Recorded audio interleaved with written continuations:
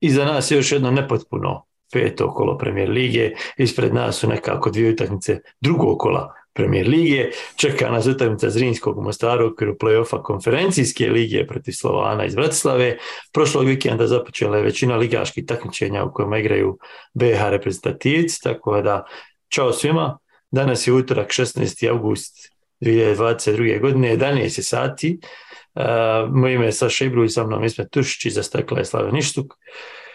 Za linije nam pomaže Goran Obad i još jedna mala ekipa. Vi gledate još jedno 138. izdanje Offside-a, podcasta o fudbalu u Bosni i Hercegovini.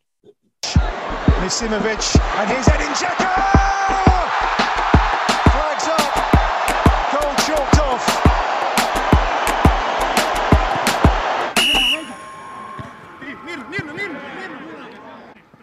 Ića, zanimljiva sedmica iza nas. Itekako, Saša. Prvo da pozdravim sve vas koji me mezite u komentarima na YouTube-u. Zapisano je to negdje u temama, ne brini se. Da, zbog moje izjave vezano za fantastično Sarajevo, koja je, ta izjava je izrečena prije utakmice sa Tuzla Cityjem i prije utakmice sa Igmanom. I sa pravom me meziti, jer stvarno Sarajevo, i Sarajevo, ovo to su dva različita pojma i dvije različite galaksije.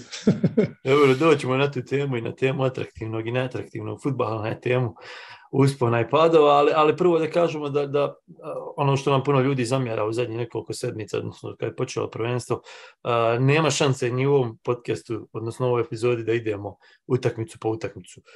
Kao što smo i ranije govorili, koncept Offside-a više nije takav da idemo tako, da radimo tako i zbog činjenice da nemamo vremena i zbog činjenice da onda pokušavamo silom da nabijemo neke stvari unutra, da izbacimo neke stvari, tako da pokušat ćemo što više toga da obuhvatimo, ali nemojte se ljuti na nas i nemojte misliti da je to namjerno. Mi nismo gledali Široki ili namjerno nismo gledali Zrinski ili namjerno nismo gledali Želju.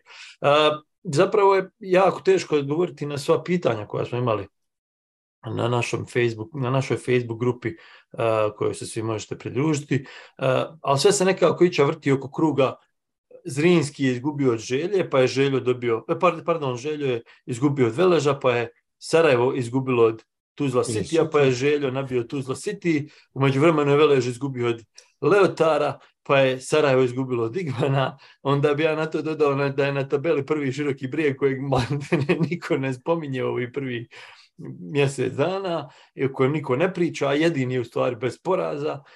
Imamo 6 timova sa istim brojem bodova, imamo Zrinski koji je odigrao tek 2 utakmice i u te 2 jednom kiksao, ako se može tako reći, nakon onoga što su prošle sezone napravili. Šta se u stvari dešava? Ludilo totalno, Saša.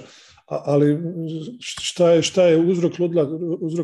To je u stvari pitanje. Da, to je ono što ćemo mi trubimo cijelo vrijeme, taj manjak kontinuiteta, novi igrači, novi treneri, novi sustavi, nove zamisli, krenuo sam reći novi tereni, ali nismo još tu. A jesu novi, to što nisu dobri tereni je drugo, ali nova nam je i bosanski novi nam je i Srebrenik, novi je Banović, gdje smo još gledali. Modrića između ostalog. Modrića. Doboj kakanje. I onda imamo onaj teren kakav su imali u Trebinju koji je ja ne znam čemu služi licenciranje i čemu služi priča uopšte. Uglavnom prije nego što krenemo pričati o terenu, samo to ću da još jednom podvučem crtu ispod toga. Znači, manjak kontinuiteta u svim sferama dovodi do ovoga ovakvog ludila.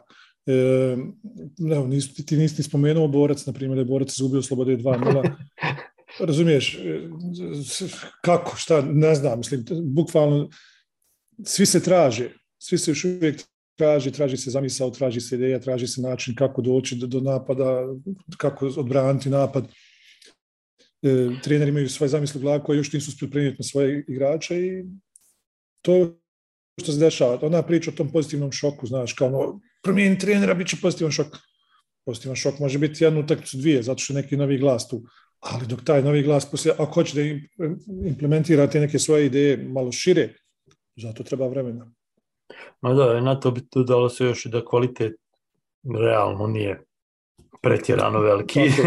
Ili ako hoćeš reći izjednačeni kvalitet ili manja kvaliteta u svim ekipama u tu svim negdje. ekipama, onda je sasvim normalno da se dešavaju ovakve stvari. To što ti rekao, nema kontinuiteta ni u čemu, nema kontinuiteta u organizaciji, u radu, u disciplini, baš u ničemu, i sasvim je logično da nam se dešavaju ovakve stvari. Onda se na to doda sva ta priča o terenima, o putovanjima, o odgođenim utakmicama, bukvalno nemaš osjećaja da je sezona počela.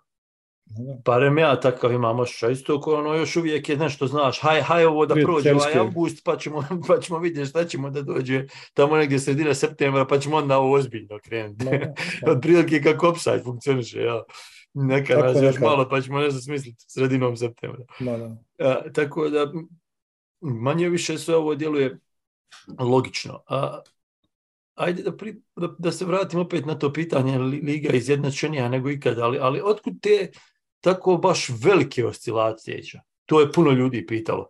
Sarajevo je izgledalo odlično u 3 utakmice, ti kažeš da je fantastično, i onda dobiješ u 2 utakmice šamarčinu, jer to ne izgleda isto. I onda ti ispadaš smiješan, ja ispadam smiješan, Feđa ispada smiješan, ne znam, navijači ispadaju euforični i smiješni, a to je stvarno izgledalo sasvim solidno u prve 3 utakmice, onda katastrofalno u 2 utakmice. Kako? Malo gledam. Volim taj uzda. Volim taj... Znaš što ću da kažem?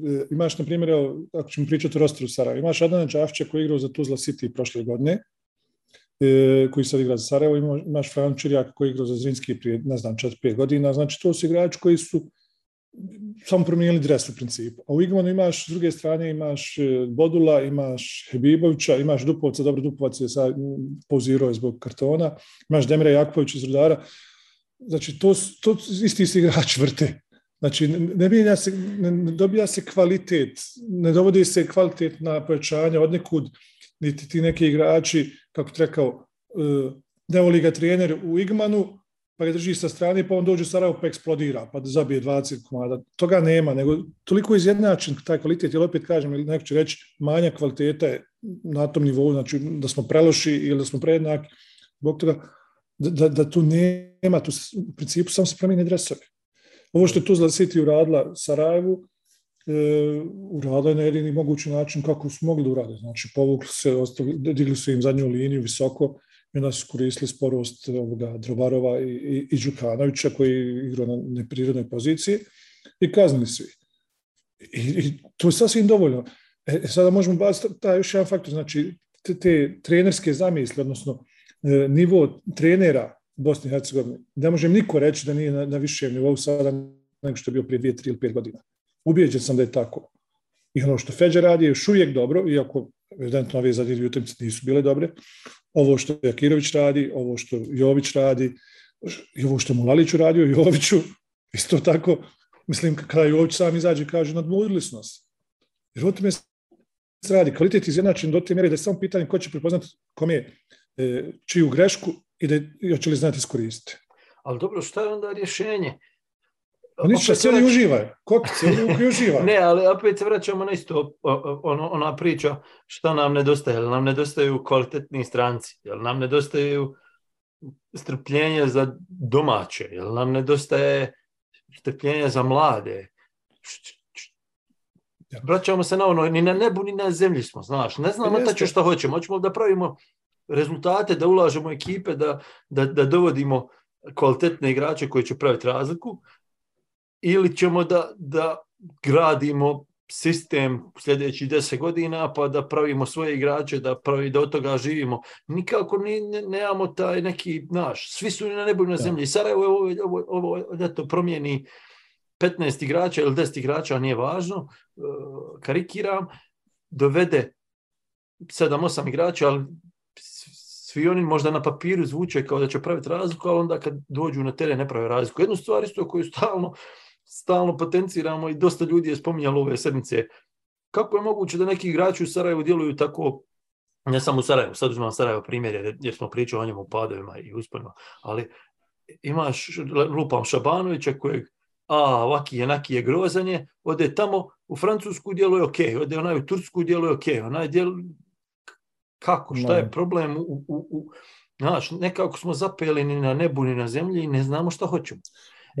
Sad kad gledaš komentare, nakon 2 poraza Sarajeva, stavi akademce, probaj, ovo, ono, desili se sutra da Feđa kaže, ok, Drobarov je bio greška, prekrižili smo ga, ovo je bio greška, prekrižili smo ga, stavit ćemo 2 stopera iz juniora, bilo bi normalan ti kakva 2 stopera iz juniora, gdje smo prispjeli, kako ćemo, ispašćemo.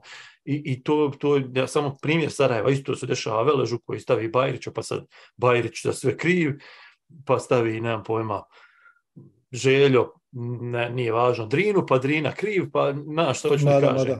Jel idemo razvijati igrače, jer stavljamo pravilo U21, stavljamo ovo, stavljamo ono, ili idemo dovoditi strance, dovoditi ljude sa strane, dovoditi kvalitet kojeg mi očito ovdje nemamo, kući, nismo ga dovoljno razvili, ali onda opet ćemo ograničenje stranaca i onda imaš razlike između klubova, neki imaju 12 stranaca, pa im 6, 8 nisu stranci, pa dajte da malo to usmjerimo ta pravila u nešto što hoćemo, ako ćemo već imati pravila, ili nećemo imati nikakva pravila. Dobro, znaš šta, Saša, ja mislim da to opet treba da bude od kluba do kluba. Svaki klub treba da ima pravo na svoju ideologiju, šta želi da radi. Ali onda se vraćamo na to, izvini, da onda ne trebaju nikakva pravila. Ako ja hoću da imam 11 stranaca, nemoj me ograničavati na 4. Ako ja hoću da igram bez U27, ako hoću da mi je lijevi bek najbolji lijevi bek kojeg imam u kadru, nemoj me ograničavati da ja moram ostaviti na klupi zato što si ti odlučio u 27. Ili ćemo pravilima usmjeriti negdje, ili ćemo se pustiti pa haj svak svoj posao. Dobro, ja sam više mislio na ovo što ti spomenuo, znači u slučaju Sarajeva gdje se već prizivaju šut karte za pojedine igrače i kao stave akademce mjesto njih. To sam više mislio u tom smislu da svaki klub da ima pravo da odabere sam kuda će ići, da dovede lijevog beka iz Tuzla Citya, da mu igra tu umjesto nekog juniora kojeg je on uzgajao 15 godina, pravio od njega igrača, pa na kraju shvatio da on nije taj igrač. To svaki klub treba da ima pravo na izbor tu. Druga stvar, mi smo osuđeni da budemo razvojna liga, ja ne znam šta ljudi misle, ali problem u navijačima. Navijači žive nekim, kad kažem problem u navijačima, to će sad zvučati tako grubo, ali morate im dati priliku da pojasnim. Malo su prevelika očekivanja. Živi se u nekim prošlim vremenima i stvaraju se neki mitovi oko stvari koji možda baš nisu tako ispali, tako bile onda. A priziva se to vrijeme i to doba. Sarajevo, Željezničar, Velež, super je to sve, svi znamo istorijat, svi znamo su igrali prvu saveznu ligu SFRJ i Sloboda Tuzla i još neki drugi klubovi. Ali, majstori, to vrijeme je iza nas. To vrijeme je iza nas. Ja sam se naježio sad kad sam pričao s prijateljem jednim kojim kaže, neću ga sa imenom, Italijan je igrač Željezničara koji u juniorima želje i koji je Željezničar htio da pošalje na poslugu, ne znam, negdje u prvu ligu federacije, gdje je otac rekao, ne može, će tamo ići naš. Moj prijatelj rekao, pa normalno treba da ide, da se kali, da stvara igrača od sebe, da se čeliči. Kaže, znaš ti, kaže, šta su željeni junior? On si igrao protiv Atletico Madrida. Pa, kakve to ima veze? To je bilo prije 5 godina. Razumiješ, znači, moglo je izvući s nekim drugim. Ja. A ne, razumiješ, ali ne živimo u tim nekim pričama, nekim mitima, znaš, znači, željeni junior si igrao prije 5 godina protiv Atletico Madrida i sad treba svi mi da budemo tu u želji i da se kunemo i svi protiv sada se smakljamo želji jer želji igra Atletika. To je generalno i trenutno imaš tu priču. Uvijek imaš tu priču. Ja sam željno dijete, ja sam dijete Sarajeva, gdje je naša prilika, gdje ja sam dijete Veleža. Sad imaš, ja sam igrao u Veležu, kako neću biti trener Veleža. Stani prijatelj, ti si igrao u Veležu, svaka čast imaš 200 nastupa, 300 nastupa, to je tvoja igračka karijera i ti si tu napravio što si napravio. Trenerska karijera krećeš s nule.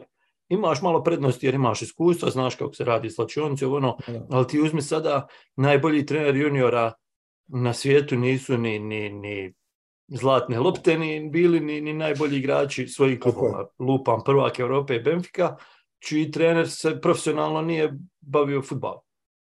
Nije igrao čovjek profesionalno fudbal. Uzmi samo, prošaraj tamo Manchester United, Manchester City, Chelsea, Liverpool, ko su šefovi akademija i ko su šefovi U19, U17 ekipa, nema niko nekih legendi, nije to ni Ne znam, sad da ne nabrajam, Dobro, nije vidim, važno. ima i njih sigurno neki klubova i to sve. Normalno, Ali možeš biti dobar, ne moraš biti dobar, tako, ali nije ti to što si igrao ti u želji, nije ti to znak da ćeš biti vrhunski trener želje. Ma da, 100% je tako. 100%. Tu imamo veliki problem što na očekivanjima pričalo se na istim tim forumama gdje sad čitamo da treba otjerati ovoga i onoga iz Sarajeva, čitali smo prije samo 7 dana, bukvalno prije 7 dana smo čitali, znači prije Tuzla Citya, zakaži nam vječnu vatru, razumiješ, da se tvori nam eto nas u maju, da slavimo. I super je to je super zvijezda, šala, međutim kad to postane mantra, kad to postane, znaš, što to nije fantazija ili san, nego to očekivanje. Tad imaš problem. Ali to me vraća stalno, se ja vraćam na sistem, na priču o generalnom sistemu. Ok, to su navijači, ja isto očekujem da Veleš igra ovako, da igra onako, da bude prvak, da igra od noge, međutim, ne može to svaki put tako.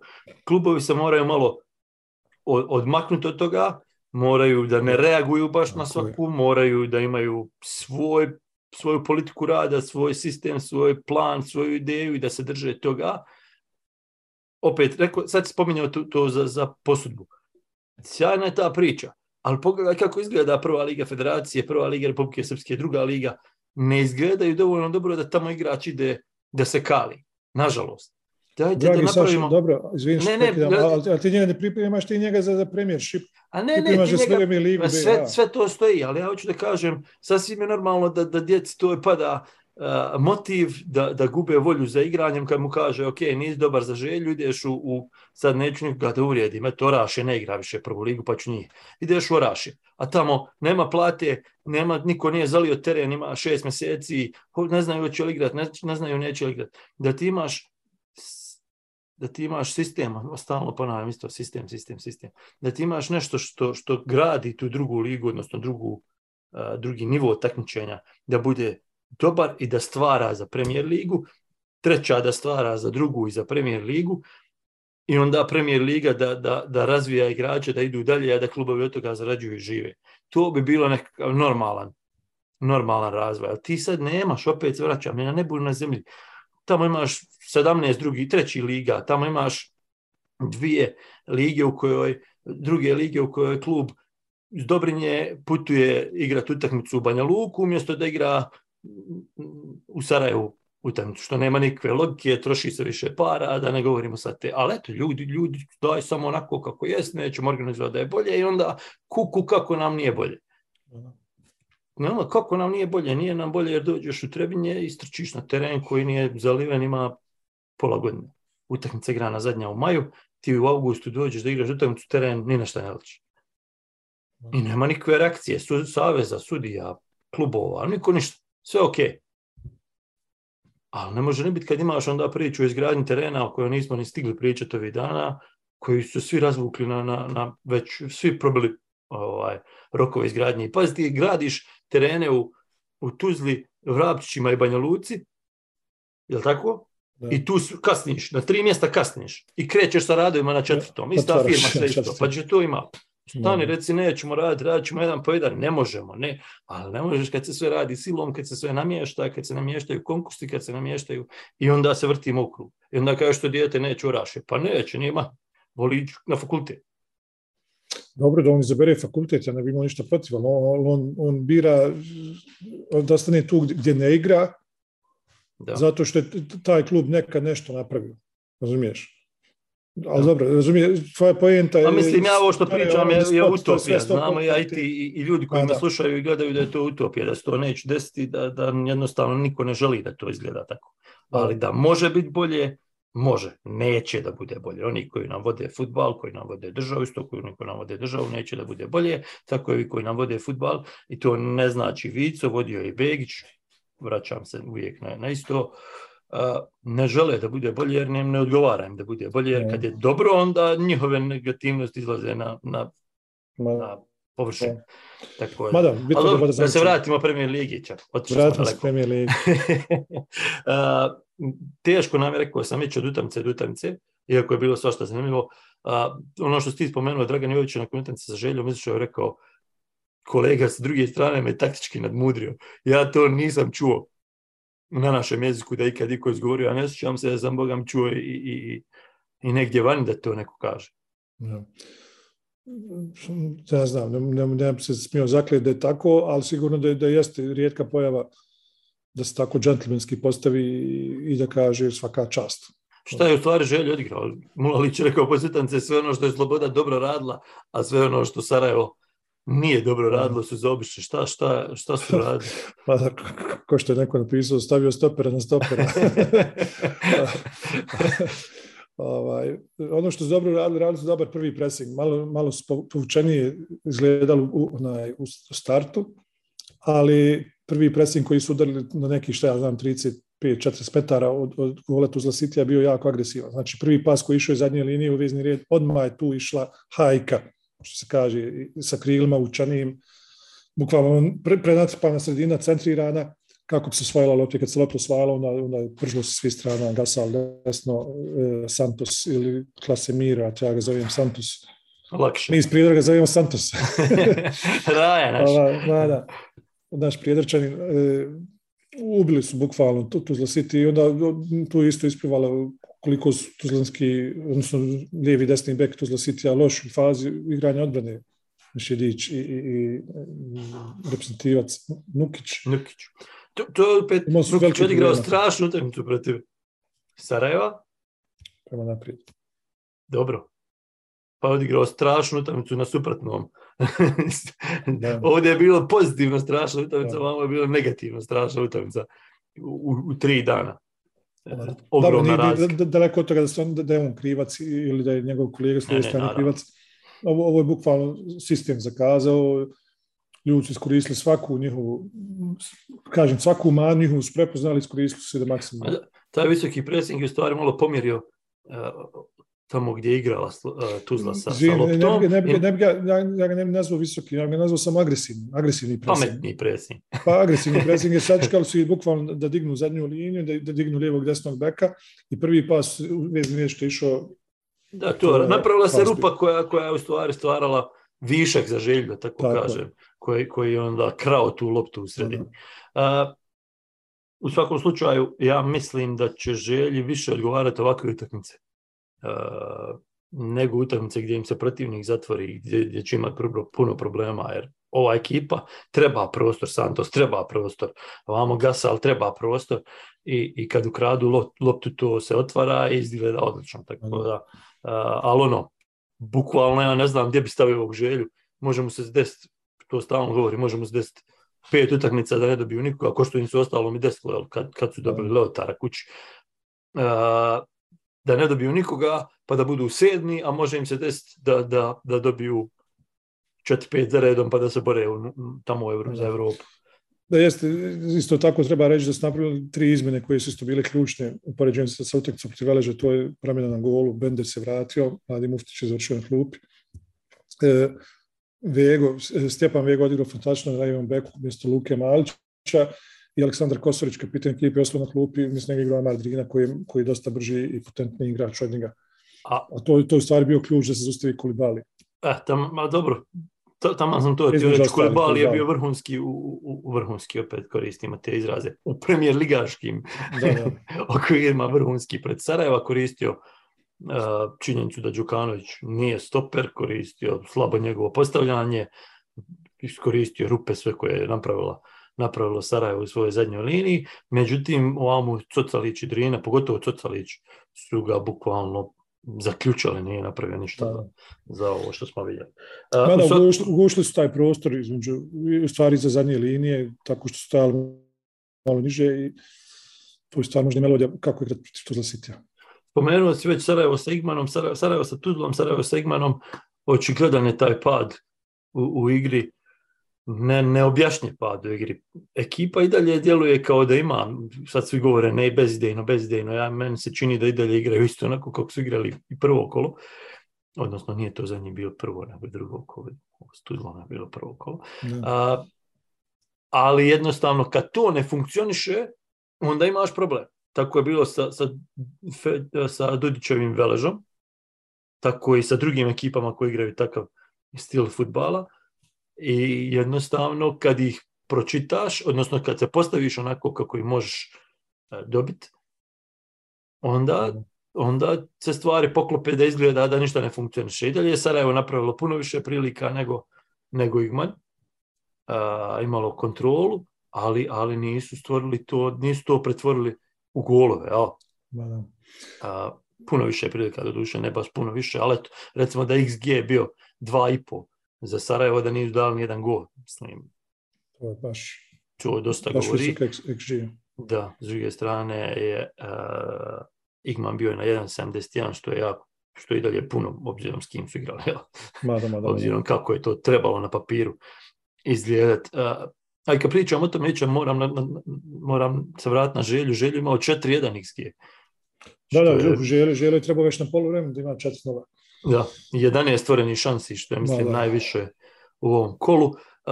Imamo još 2 utakmice o kojima vrijedi pričati, iako vrijeme nam baš brzo curića. Aj na brzinu da vidimo šta se to desilo u Trebinju, osim tog katastrofalnog terena. Ne znam koliko si obratio pažnju, ali bukvalno se ništa nije odigralo. Ni s jedne strane. Da ti vam kažem, tu sam utakmicu priskočio, jer sam i sam imao utakmicu u petak. Bravo. Tako da nisam ja nagledao, gledao sam samo highlights, po highlightsima viđen što sam vidio. Ukratko, Velež imao najveći posjed ove sezone, 64%, ja mislim. Odigrao puno više s loptom nego što je odigrao ranije, ali isto tako imao, ja mislim, 56 dugi lopti, što je na papiru van svake pameti. Međutim, kad ti pogledaš kako taj teren izgleda, ne čudi. Sada, ono što mene kao navijača Veleža užasno živcira, što je dobar dio tih dugih lopti potpuno bespotreban.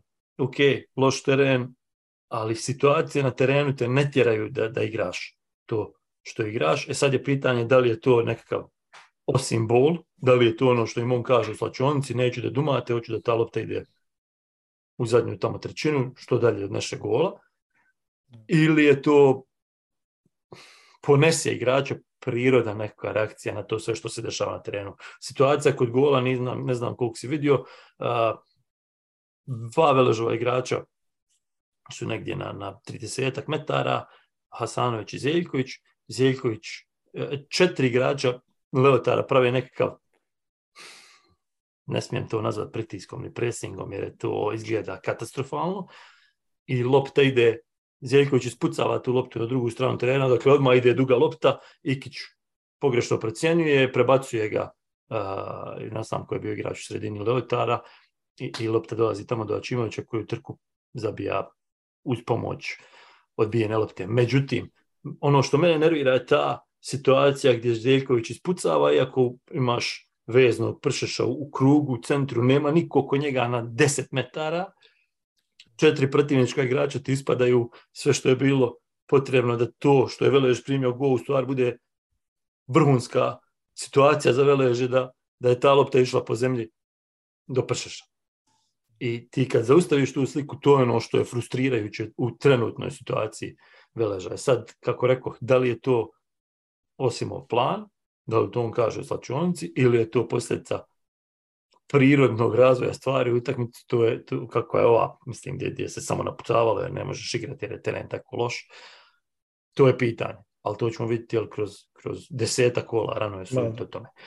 Ića, Borac, reci, izvini. Sam da kažem ovo vezano za Velež. Upravo je to ono o čemu ti se pričao prije, znači manjak sistema, i u taj manjak sistema ulazi to, znači negdje je loš sudija pa te zakine, negdje je loš teren pa ne možeš da igraš ono što zamislio, negdje nemaš te igrače koji bi želio da imaš, kao što na primjer imaš slučaj Sarajeva na poziciji stopera u ovom trenutku. Tako da hilju ti neki malih sitni faktora stvara tu cijelinu koja nam daje ovakvu ligu kakva jeste. Znači da iz jednog kola u drugo kolo izgledaš od šampiona do drugoligaša. I sve između toga u tu spektru ulazi. Tek toliko. Puno je ti mali tema i sitnica o kojima bi se dalo pričati. Zašto Sarajevo nema stopera, promijenilo je 10 za 10 igrača. Dobro, povrede, sve to, ali hoću reći, dalo bi se pričati o tome. Zašto, ne znam, Željo tek sad ide sa mladim na stoperu, zašto Velež radi ovo što sam ja sad upravo pričao, Zrinski još nemamo jer ga nismo vidjeli dovoljno Da. široki. Ja barem nisam vidio dovoljno, jer sve utakmice koje su odigrali su mi bile negdje u nekakvom u magli. U periferiji. Neko. Hoću reći, za svaki klub se našlo barem 2-3 ta mala pitanja koja su u stvari odlučujuća, ali na koja pored kluba, pored trenera, pored igrača utječe i jako puno vanjskih faktora. Ali hajde, nećemo sad o tome jer imamo što pričati godinu dana. Sloboda Borac u Banovićima, kad smo kod lošeg terena, nije bio puno bolji, ali dobro. Dobra utakmica, obzirom na teren, obzirom na uslov, obzirom na kišu, obzirom na činjenicu da je Sloboda bila totalni outsider u glavama svih. Dobra utakmica. Dobra Sloboda, prije svega. Vrlo dobra Sloboda, čak ugušli su Borac, jednostavno, pozatvarali su sve što su trebali zatvore. Na sredini Maksimović, Vošnjak i Mehmedović su radili fantastičan posao. Zadnja linija isto tako besprijekorna. Mladi Kenin, čini mi se, Deveđić, strašno zrelo je igrao za svoje godine. Tako da zaslužena pobjeda. 2 lijepa gola isto Eldara Mehmedovića. Dobro, kod drugog gola ima malu pomoć, ali opet je promijenila pravac, pogodila nekog igrača Borca, ali Borac bez uvrede, ali ko krezava baba. Znači, sve je to ok, sve to nešto zuje, međutim, bez konkretnog učinka. I ovaj devetka i ovaj Momčilo Mrkajić, ne znam, nisam nešto dušio njegovim izvedbama i nije mi jasno zašto Jovo Lukić počinje na klupi. A da, Mrkajić je dobio Lalatović, tako je. Sam sebi napomenu. Zvijezdica. Sam sebi dao odgovor. Znaš šta je, taj Borac ne izgleda tako grozno kako zvuči, ne znam kako da ti kažem to. I oni vidiš da imaju neku igru, da nešto pokušavaju, da kroz dodavanja pokušavaju doći zadnju trećinu, da stvaraju šanse. Oni stvaraju šanse, oni su, ček da bacim pogled, ali oni su u utakmici imali 7 šansi, što je ok. 2,5 XG na 0,28 Slobode. Ali ne zabijaju, imaju očito psihološku neku blokadu. Ne znam koliko će istrpiti to sve. Očito će se istrpiti Lalatović jer je projekat državni, kako bi ga nazvao. Nisam siguran, no dobro. Do neke tačke će se istrpiti. Sad je pitanje koja je to tačka. Očito to nije Sloboda, što je dobro za Borac, da još nisu. Ali već 2 poraza ima Borac, ni u prošle 2 sezone imao koliko? 5, 6. Mada ima 3, ja mislim, prošle sezone. Tako i to jedan od nije bio isto protiv Slobode, kad više nije bio, kad je doživjela sigurna Evropa. U svakom slučaju, ovaj Borac ima potencijal za više, to je definitivno. Ekipu za više, ali niti je ta ekipa legla kako treba leći. Očito da trener ima svoje neke favorite koji na terenu ne djeluju ni malo bolje od onoga što je Borac već imao, a on ih mora forsirati jer to su njegovi igrači očito. Mislim, njegov izbor. I to nas dovodi do ovoga da su i oni ni tamo ni vamo. Jedino što je dobro za Borac je da su svi u takvoj situaciji za sad, s puno uspona i padova, tako da ništa Borac još nije izgubio ni na jednom. Ne znam šta im je cilj, ambicija, pretpostavljam da je cilj biti prvakom ili izboriti Evropu, mada svi govori izboriti Evropu, ali to niko neće da bude prvak. Ali mislim da i dalje nisu izgubili ništa i ako krenu da to može ispast dobro. Jednu stvar koju ću da naglasim, Mića, važno je kad je priča o Borcu u pitanju, po meni dosta dobro suđenje Luke Bilbije, sasvim solidno, ne znam je li bio penal u jednoj situaciji koja je bila 50-50 barem za mene. Međutim, hoću da kažem da je Sloboda odigrala mudro i da nije ulazila agresivno i u bespotrebne duele i kontakte koji obično donose Borcu puno prekida u protivničkoj polovini, nego su se mudro postavili i čekali da borac pogriješi, a borac očito češće greši nego što bi to htjelo, tako da smo došli do ovoga. U svakom slučaju, odlična partija Slobode, apsolutno se slažem. Jedno pitanje koje je u stvari važno za Slobodu i za tebe je, mogu li oni zadržati ovaj kontinuitet? Mogu li napraviti kontinuitet? Nemaju šta zadržati još uvijek. Mogu zadržati ovaj nivo igre? Pa mislim da mogu, zato što oni imaju Nikola Komazica, na primjer, koji još nije počeo da producira centarfor, koji je ranije bio igrao za Sarajevo i igrao je vani u više država, sada više ne znam, čim je bio u Singapuru ili u Japanu je bio ovaj zadnji džir. Međutim, mislim da im je roster malo pretanak za nešto više od ovoga do sad urađenog, znači oni imaju 3 utakmice odigrane, 4 osvojena boda, s obzirom da se igrao sa Tuzla Cityjem i Borcem, između ostalih to je sasvim pristojan rezultat. Međutim, kao što ti sam kažeš, šta će biti kad dođe Leotar, pa se Leotar njima zatvori. Jer kad im Posuši dođe, pa im Posuši isto ostavi malo više prostora da oni sami grade nešto. Da li imaju tu potentnost u ekipi da mogu da probiju bunkere? Ne znam, to ostaje da se vidi, i kao što sam uvijek kažeš, premalo smo vidjeli samo 3 utakmice odigrane do sada. Međutim, Sloboda, znači sa saldom bodovnim, treba da bude zadovoljna nakon ova 3 kola. I ono što možemo zaključiti nakon Tuzle Borca je da ova Sloboda jest u stanju da neutralizira protivnikove prednosti. I hoće li oni zabiti, neće li zabiti, hoće li imati sreće da zabiju 2 golčine ko ovaj put ili će biti na 0-0 kao protiv Tuzle, to je već drugo pitanje. Međutim, očito je da s te defanzivne strane imaju dovoljno taktičke discipline i da se dovoljno taktički mogu prilagoditi protivnicima da ih zatvore. A mislim da je to Slobodi ovako je s ovim tankim kadrom, kao što si rekao, jako važno i da i to može držati. Pogotovo u ovoj situaciji kad su svi izjednačeni, kad niko ne pravi neke kontinuitet rezultata, može i držati isto ko sam malo pregovorio za Želju, može im se desiti da budu 10, a može im se desiti da budu i 4 za 5 kola. Ne vidim Slobodu tu. Samo što brojati, sad slušaj samo ovo, molim te. Nikola Četković, Strahinja Bošnjak, Dino Ćorić, Darko Lazić, Đorđe Milojević, Aleksandar Subić, Obren Cvijanović, Jovo Lukić i Goran Zakarić. To je klupa Borca bila protiv Slobode. Svi njih 9 bi imalo mjesto u prvi 11 Slobode. Apsolutno se slažem. Ne kažem da je Sloboda dovoljno jaka da bude 4. ne kažem da je Liga dovoljno slaba da se može desiti da oni naš. Kad kažem da Sloboda slaba, ne mislim da oni imaju 13-14 vrlo dobrih igrača, znači dovoljno dobrih igrača za Premier Lige, apsolutno, ali imaju tu širinu koja je potrebna da bi ti izašao 33 kola i da bi ostao gore pri vrhu, u tom vrhu kojem pričamo i maštamo.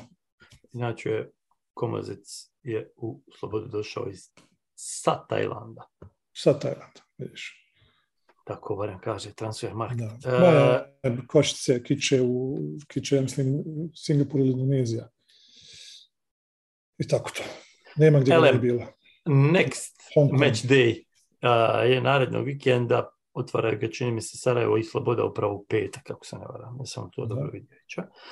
Igraju još Sloga, Meridian, Široki Brijeg, Tuzla City, Leotar, zatim Borac, Željezničar, to će biti izuzetno zanimljivo, i Posuše Igman Konjic, vrlo vjerovatno, odnosno, ja ne znam je li službeno potvrđeno da je utakmica Velež Zrinski odgođena. Što nas ića dovodi do Zrinskog.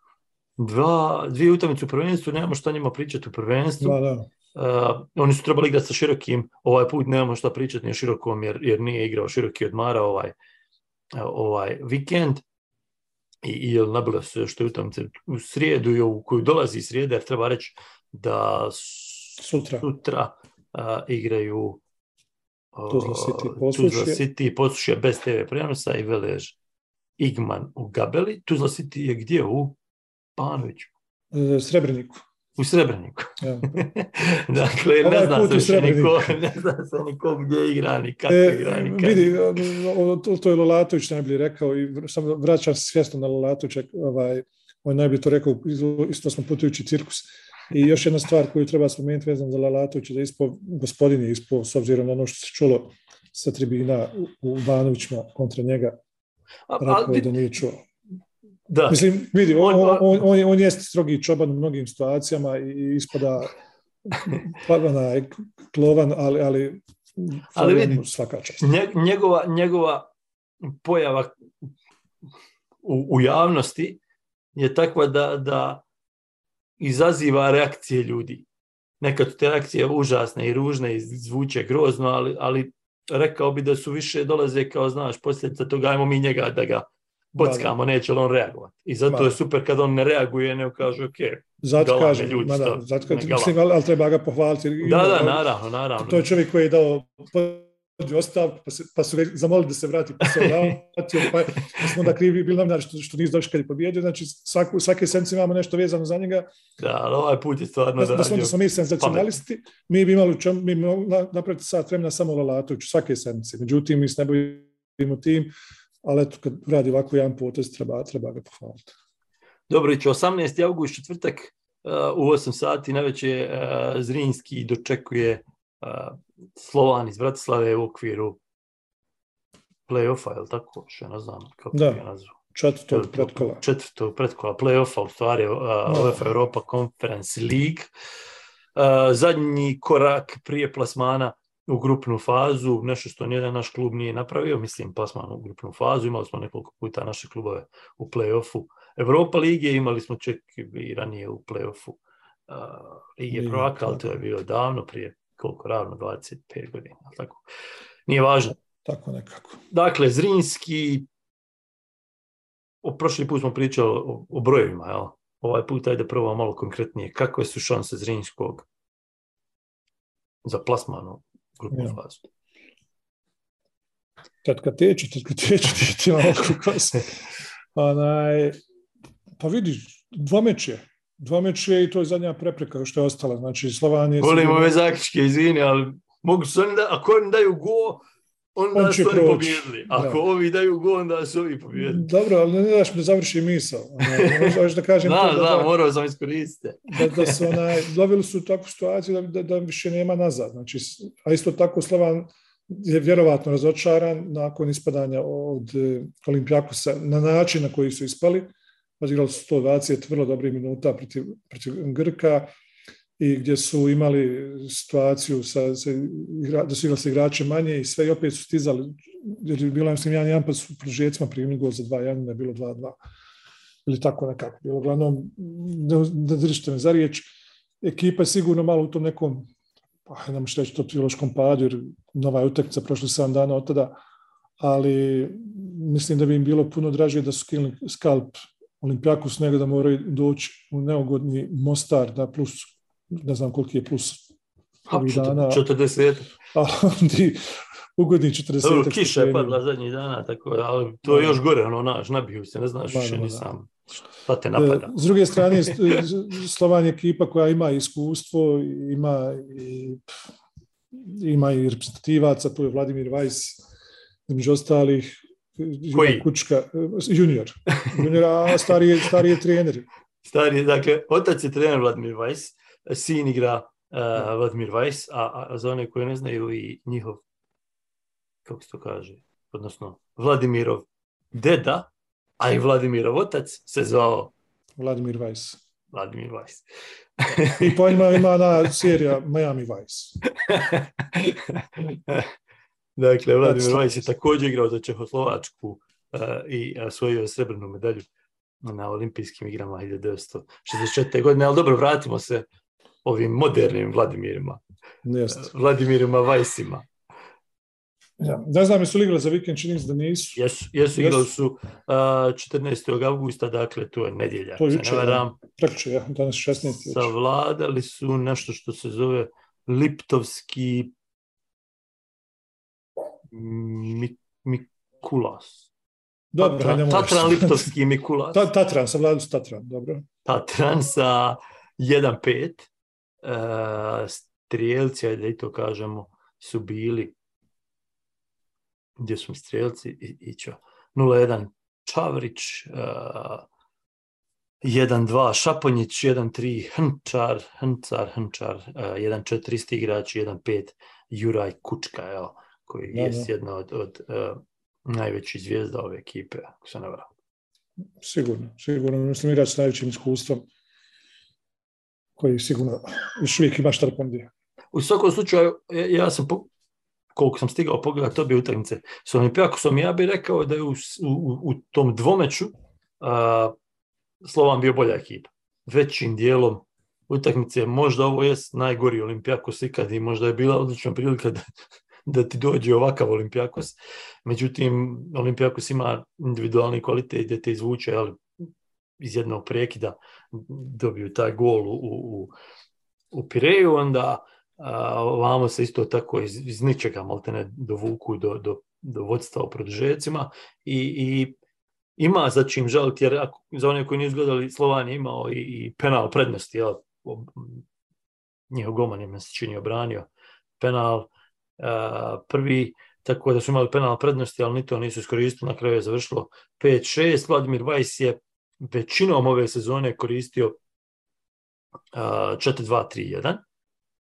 Međutim, ako se ne varam da je utakmicu sa Olimpijakosom kući počeo sa trojicom pozadi i to je u principu, evo sad vidim tek da nismo, dakle, nisam gledao utakmicu sa ovim Tatranom iz Liptovskog Mikulinasa, ako se to tako zove, ako im nije sponsor. Navodno su utakmicu igrali za 4-4-2, dakle, očito da Vladimir Vajs miješa, proba, traži se.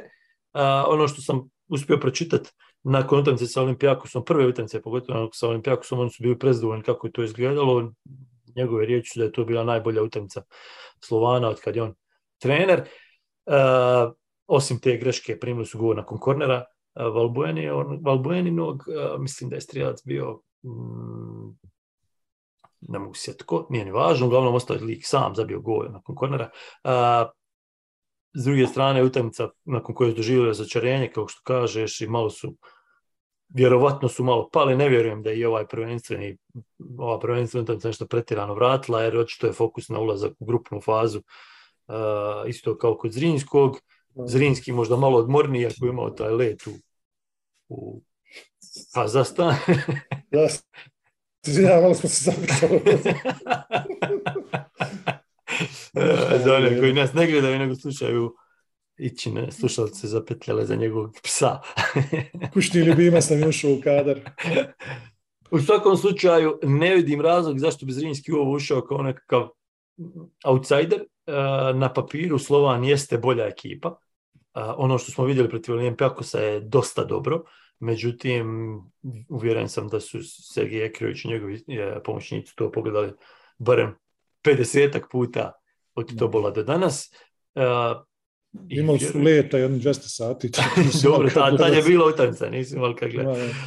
Ali u svakom slučaju, kao što ti reče, dvije utakmice, sumnjam da će išta biti riješeno nakon prve, tako da pričamo se nakon drugi.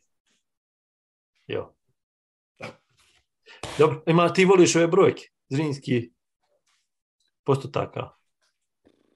Ne znam, ja ipak mislim da je Slovan favorit, blagi favorit barem. Znači, ako sam davao 60-40% šansi Zrinjskom u Kazahstanu, mislim da su te brojke sada na strani Slovaka. I nadam se da će to biti dovoljno pogonsko gorivo i da ćete me opet meziti u komentarima nakon oba dvije utakmice i da će se Zrinjski plasirati u grupnu fazu. Tamo sam pošao reći ko igra atraktivnije. Sarajevo Zrinjski. Pa Sarajevo Zrinjski ne igra nikad. Ne znam šta može biti atraktivnije od one utakmice sa Tuzlom, atraktivna, izuzetno atraktivna. Pa tu atraktivno, ja. A ljudi te napadaše bez veze. Napadaše te ljudi. Ne, vidi, mislim, to je treba sa našom ligom, što ti stvarno ne možeš ništa tvrditi i misli da će ta tvoja zamisao i ta tvoja izgovorena držati više od 2 sata. Drži od 2 do 24 sata. Mislim, to je ta fascinacija, to je stvar to što ti tjera da upališ televiziju da gledaš Tuzla Borac u Banovićima. Razumiješ, zato što svi sudi Luka Bilbija, gotovo, ovo će biti 1-0 za Borac, 2-1 za Borac i kraj priče. Kad ono nije Tuzla, nego Sloboda. Pa da, onda gledaš Željezničar Tuzla City i vidiš onaj naboj kad se pjeva Grbavica, iako je stadion nije bio pun, ti vidiš u zraku nešto na elektrisano, onda prvi 20 minuta to pršti, to su dueli, to lopta ide brzo.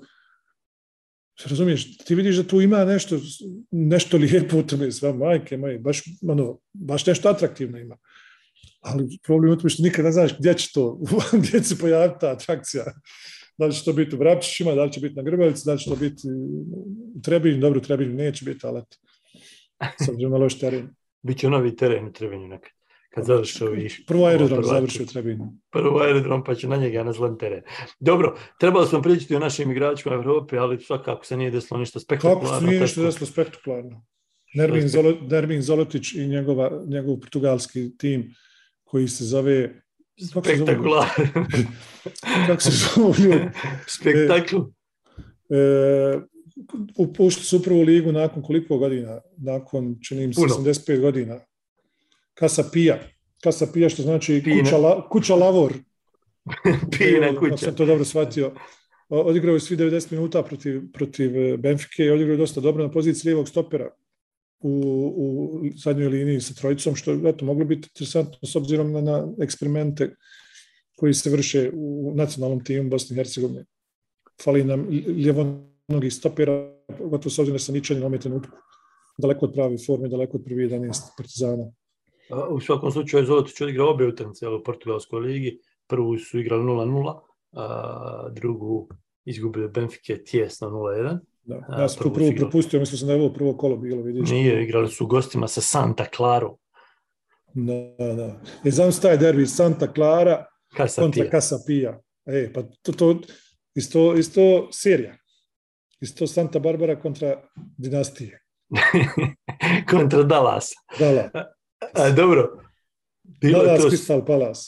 Sljedeći put ćemo malo više pričati o našim vani. Nadamo se da će Pjanić dobiti priliku u Barceloni, obzirom da je bilo neki povreda i navodno će biti izbor. Busquets je dobio i crveni karton, tako da vidjet ćemo.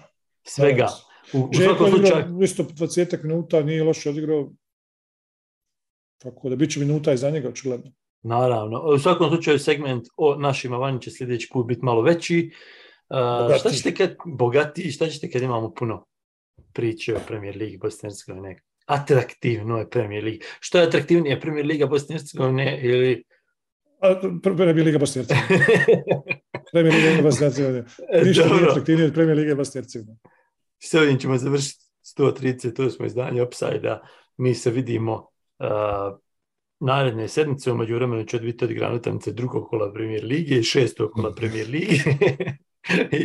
I utakmica Catch me if you can.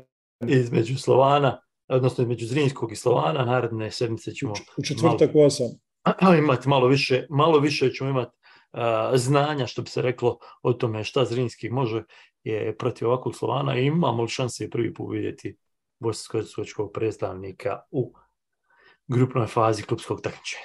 Bio je to 138. Upside. Hvala vam što ste nas gledali, hvala vam što ste nas slušali, hvala vam što nas pratite na svim ovim mrežama gdje nas malo ima, malo nema. Ko hoće da pomogne, hvala mu, pogotovo, nek se javi i vidimo se naredne sedmice. Pozdrav! Ćao. Misimović, and here's Edin Dzeko!